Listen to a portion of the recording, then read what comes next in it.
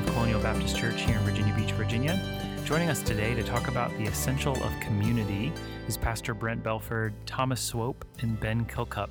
Welcome, guys. How are we doing today? Doing really well. Thanks for asking. Feels so special. Maybe a little bit of an ironic episode, seeing the time in which we are in during the COVID pandemic. We're talking about community today. Did anybody else find that ironic? Yeah, it's kind of hard to really engage in community right now, other than from a distance, I guess. It definitely forces you to think creatively about how you're going to do community. Zoom. Oh, don't say Zoom. So tired of Zoom. Zoom community. We should come up with like a Zoom Zoommunity. I'm sure there's some kind of word. Zoomity. Anyway, yeah. So, but we will press on nonetheless because community is essential to us. We hold it as one of the four essentials that we have, and so we want to spend some time today answering mainly just two questions. So, maybe it'll be a really short episode. Probably not, but two questions: what is community, and why is community important, or why is it essential at Colonial? So, how would we define community? All right, let me start. I'm going to get kind of a formal definition out there and then a few descriptive phrases we use. I think then we're going to go to Scripture, which would be most important. So I'll try to make this first part a little quicker. Regarding a formal definition, there's a book that we have passed out to the staff, to our deacon fellowship here. It's something we actually plan on giving to our church fellowship too. A great book on community, written by Mark Dever and Jamie Dunlap. The book is called Compelling Community. And so in that book, they give a definition. We've slightly modified it. Here's our definition of community. Community is the mutual commitment or partnership that we experience that transcends all natural bonds because of our commonality in Jesus Christ. So it's this partnership that believers experience that goes beyond any natural connections or ties that we have with one another and brings us together because of what Jesus Christ has done for us. I just love the second part of that definition that you just quoted, Brent. When I read through the compelling community, I think you mentioned we read through it as a staff. That was a concept that just blew my mind. It was so helpful that the community that we're seeking to establish at Colonial, it centers around Jesus in such a way that we ought to be able to have nothing else in common. Mm-hmm. And yet we love being with each other because we have Jesus in common. And they go on in the book to just explain that is the kind of relationships and community that speaks loudly to the world around you, that says something is remarkable here. Something is different about what they have in common. Yeah. It's not common that, there's someone we have absolutely nothing in common with. Sometimes there's something we can relate on. We both love this or both have this. However, I think the point is awesome that even in those situations where we can't really feel much in common with someone, that, the gospel brings a unity and a partnership that's just deeper than all of them. Yeah. And that isn't, I think they also give a helpful balance. That it isn't to say that natural commonality is a bad thing. Right. For example, we have a youth group, mm-hmm. and that's built based on natural commonality. Right. But if you boil it down, and that's what makes us special, mm-hmm. is that we're all teens. Yeah. Then we've completely missed the point. Yeah. So that's great. I love it in that idea. He talks about, think about the experience you have when you meet someone who's like from your hometown. Yeah. When you're like far away, right, yeah. Or imagine the connection you have with someone when you're like, oh, we share the same sports team. Oh, we love the exact same hobby and we're both enthusiasts. Or, oh, we play the same musical instrument. Or, oh, like we, have whatever in common. I think of like even two people who've come from the same country, yes, to a different country, and just when they hear, we're both from this land, this country, there's just that natural instant kinship. And then, even with like in a family, it's what makes family so strong is all of your shared experiences and history. Right. And I think it's just mind blowing when they're saying like the community we have with any brother or sister in Christ has like more potential for depth and fullness than any of those other things that we could have in common with people, which is like incredible. Yeah. I think that natural, the family idea is, I think, one step closer to the idea of true community, in that we didn't pick our siblings, and yet we've been forced to get along with each other in one sense. And that there's pictures of failures in that, or successes in that. Yeah. But in Christ, we chose to be a part of this family, and we willingly chose to embrace all these people. That reminds me of some conversations I remember kind of walking into my first year at Colonial with some older members who've been here for a while. And I remember hearing two different people comment to the fact that it was like during maybe around Christmas or Thanksgiving. And this made the comment that this is their true family. Amen. That in their particular situation, they felt closer to brothers and sisters in Christ than they did even to their physical family in other places. That is so sweet to hear. That is. And I think that's what as a pastoral staff, we would pray that's really for sweet. Our family, for our church family, that they would actually feel that way. Yeah. Yeah, especially in our area where we have so many people who move in and out too, because of military or other businesses. This is an important point for people who live far away from their physical family. Yeah. That they find kinship and closeness in the body of Christ. So that's kind of Colonial's adaptation of Dever and Dunlap's definition. Yeah. But like, what about Scripture? How does Scripture define community? What are some texts that starts to get us to that point? So my favorite passage when it comes to community, the one that my mind immediately goes to, is Ephesians chapter 4, and it kind of focuses in verses 1 through 16. And I won't take time to read it all, but Paul begins by encouraging the Ephesians toward unity, to work toward unity. And he says in verse 4, because there is one body and one Spirit, just as you were called to the one hope that belongs to your call, one Lord, one faith, one baptism, one God and Father of all, who is over all and through all and in all. And then from there, he goes to describe the diversity of gifts that Christ has given to his church. And he goes on and says, because of that diversity, Christ uses that diversity to create maturity in his people, so that you would not be children, but that you would grow up into the full stature of Christ.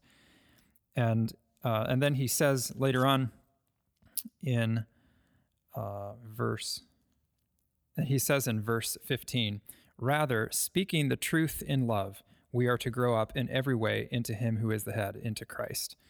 And so that diversity of gifts helps us grow into maturity, and we grow to maturity by speaking the truth in love to each other. And he uses this phrase, the whole body makes itself grow in love. And so I think it's a great passage that just kind of reminds us that we are a community. Like Christ has made us a community in him if we're in Christ. And so then we get to actually live that out in real time, in actual concrete acts of love and honesty and speaking the word to one another. Yeah, pursuing one another in love and good works. Yes. That's the way we like to say it at Colonial. Yep. Right, yeah. Using your gifts in the body to strengthen one another. And just had a great conversation with a member today about how he can use his gifts to strengthen people in the body. It's so encouraging when you see members that committed to one another in community. They're thinking, how can I identify and refine my gifts so that God can use them at Colonial Baptist Church? So exciting to me to hear that. I think, some people might, be listening and say, like, community, that's kind of a new term to call this. Maybe it's been called fellowship in times past. Right. But, what's a community? It's a people who have some kind of shared interest or some kind of, shared goal or something, either because they're in the same location or because they share the same passion or whatever. Yeah. Is that correct? Like, how, Oh, yeah. And when I think of community, for some reason, you guys might think this word sounds a little old, but I like the word partnership as well. I think that kind of grasps some of what community means, that it's not just a group coming together with no commitment to one another. Yeah, but that we're partners in Christ. Yeah. So maybe the word that we're more familiar with, like you mentioned, Ben, fellowship. One of the things that helps me dust that word off, if you will, is if I imagine it in the terms of in the Lord of the Rings, there was the Fellowship of the Ring. They were a fellowship that were joined to accomplish a task, to go task, destroy the One Ring. It's more than So potlucks. it's not, exactly. So it's not just like, oh, I'm fellowshipping with somebody. No. It's a partnership, a community. So when we say community, some people might say it's not really in the Bible. Paul's not talking about community, but that's a word that we're using. We'll just call it koinonia. How's that? Let's do that. That word's in the Bible. No one knows what it means. But Yeah. But okay, I think that's helpful.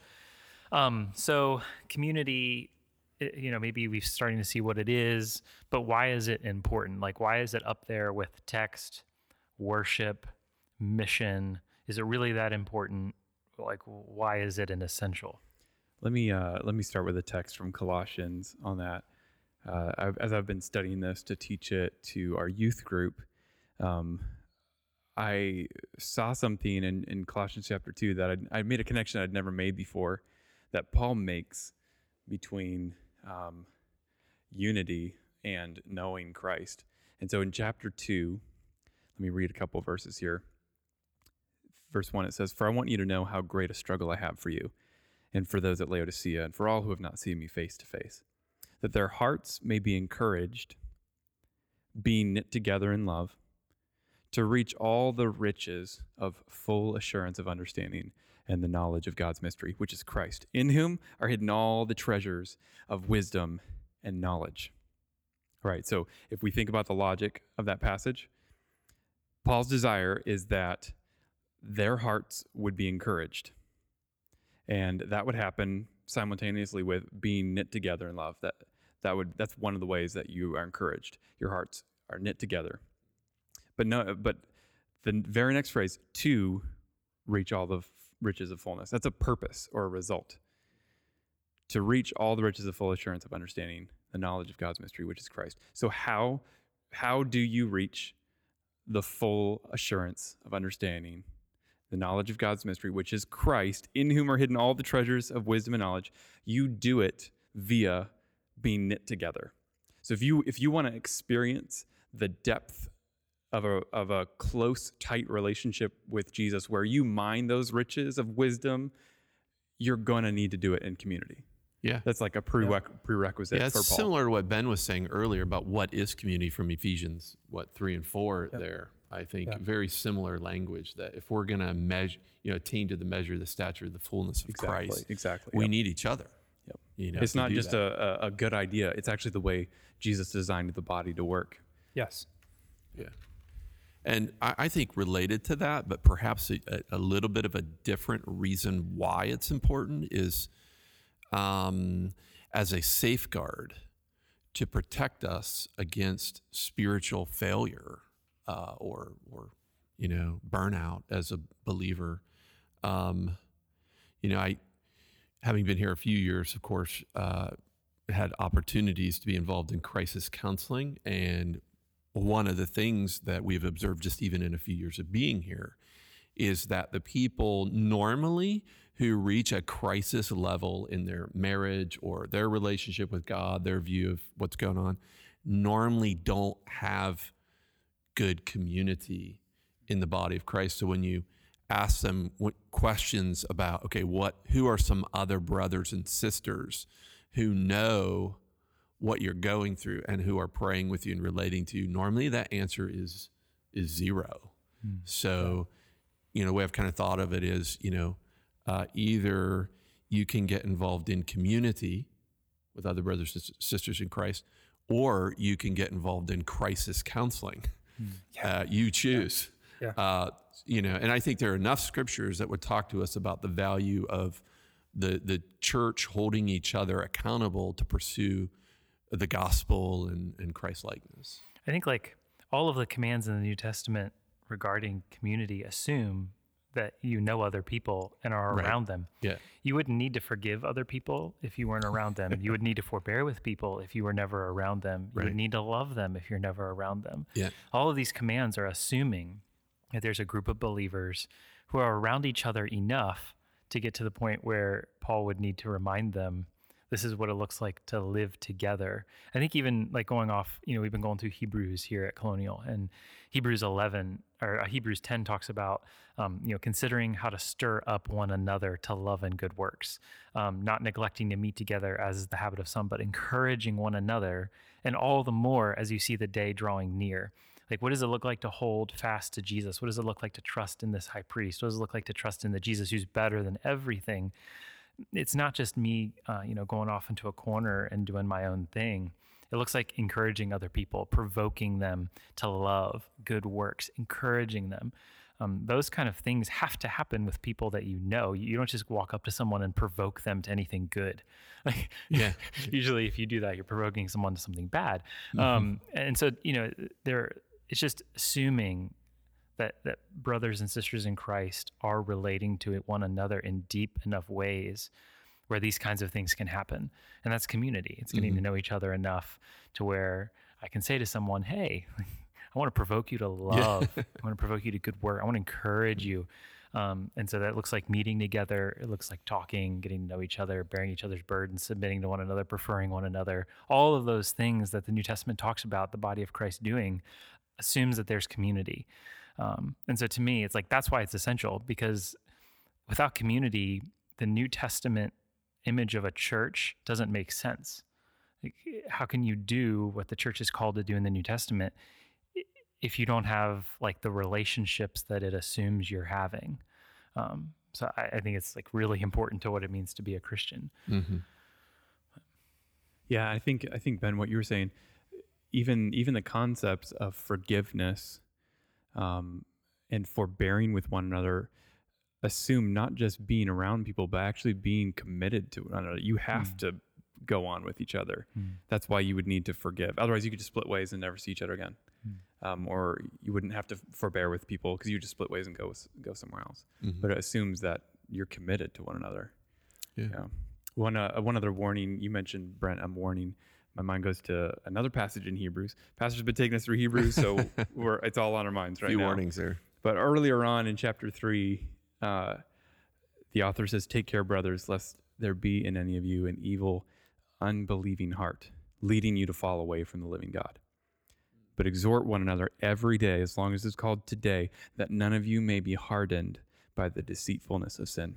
Yeah. When I read that passage, my heart is instantly convinced I need other people. I don't want to be deceived by my sin, where my heart becomes hard and I decide to disbelieve God's promises. Yeah. And so I think on a warning side, Sure. we need others. Yeah, we could go through every one of those Hebrews texts, and normally in those warnings, there's something about the mutual commitment to one another in Christ. I was thinking of a few positive reasons too, like why community. And one thing that's on my mind is the impact that vibrant community can have on outsiders. So I want to mention this in two ways. Like, one would be guests who visit our assembly, our gatherings. Let's suggest that, in some of these, that they're believers. And, there's a sense in which we share community with them as well. We may just never have met them before. Now they're with us during our services, or coming to some of our Bible studies, or maybe they're in their homes with us. And I don't want us to underestimate the impact that vibrant community can have on guests. It encourages guests to stay and want to be a part of this sort of brotherhood or sisterhood in Christ. So we have a Membership Matters class going on right now. And last week, as I was getting to know some of them, it was interesting. We have an outdoor service right now. So that makes it a little hard to demonstrate community to one another outdoor in a field, 6 feet away from each other. But some guests who are considering joining our church said, we just have been observing after the formal gathering the way people talk with each other and the way they relate to one another. And we can see that people know each other, they love each other, they want to be, and that had a dramatic impact on these guests. I think for the sort of people we get to Colonial, I think what might attract them is the text of Scripture. We're a text church. We love text, maybe grace, the doctrine of grace. But I think what will keep them here is vibrant community and connection with people in Christ. So that sort of gets to think of. And then I think of unbelievers. Community is important for dynamic evangelism.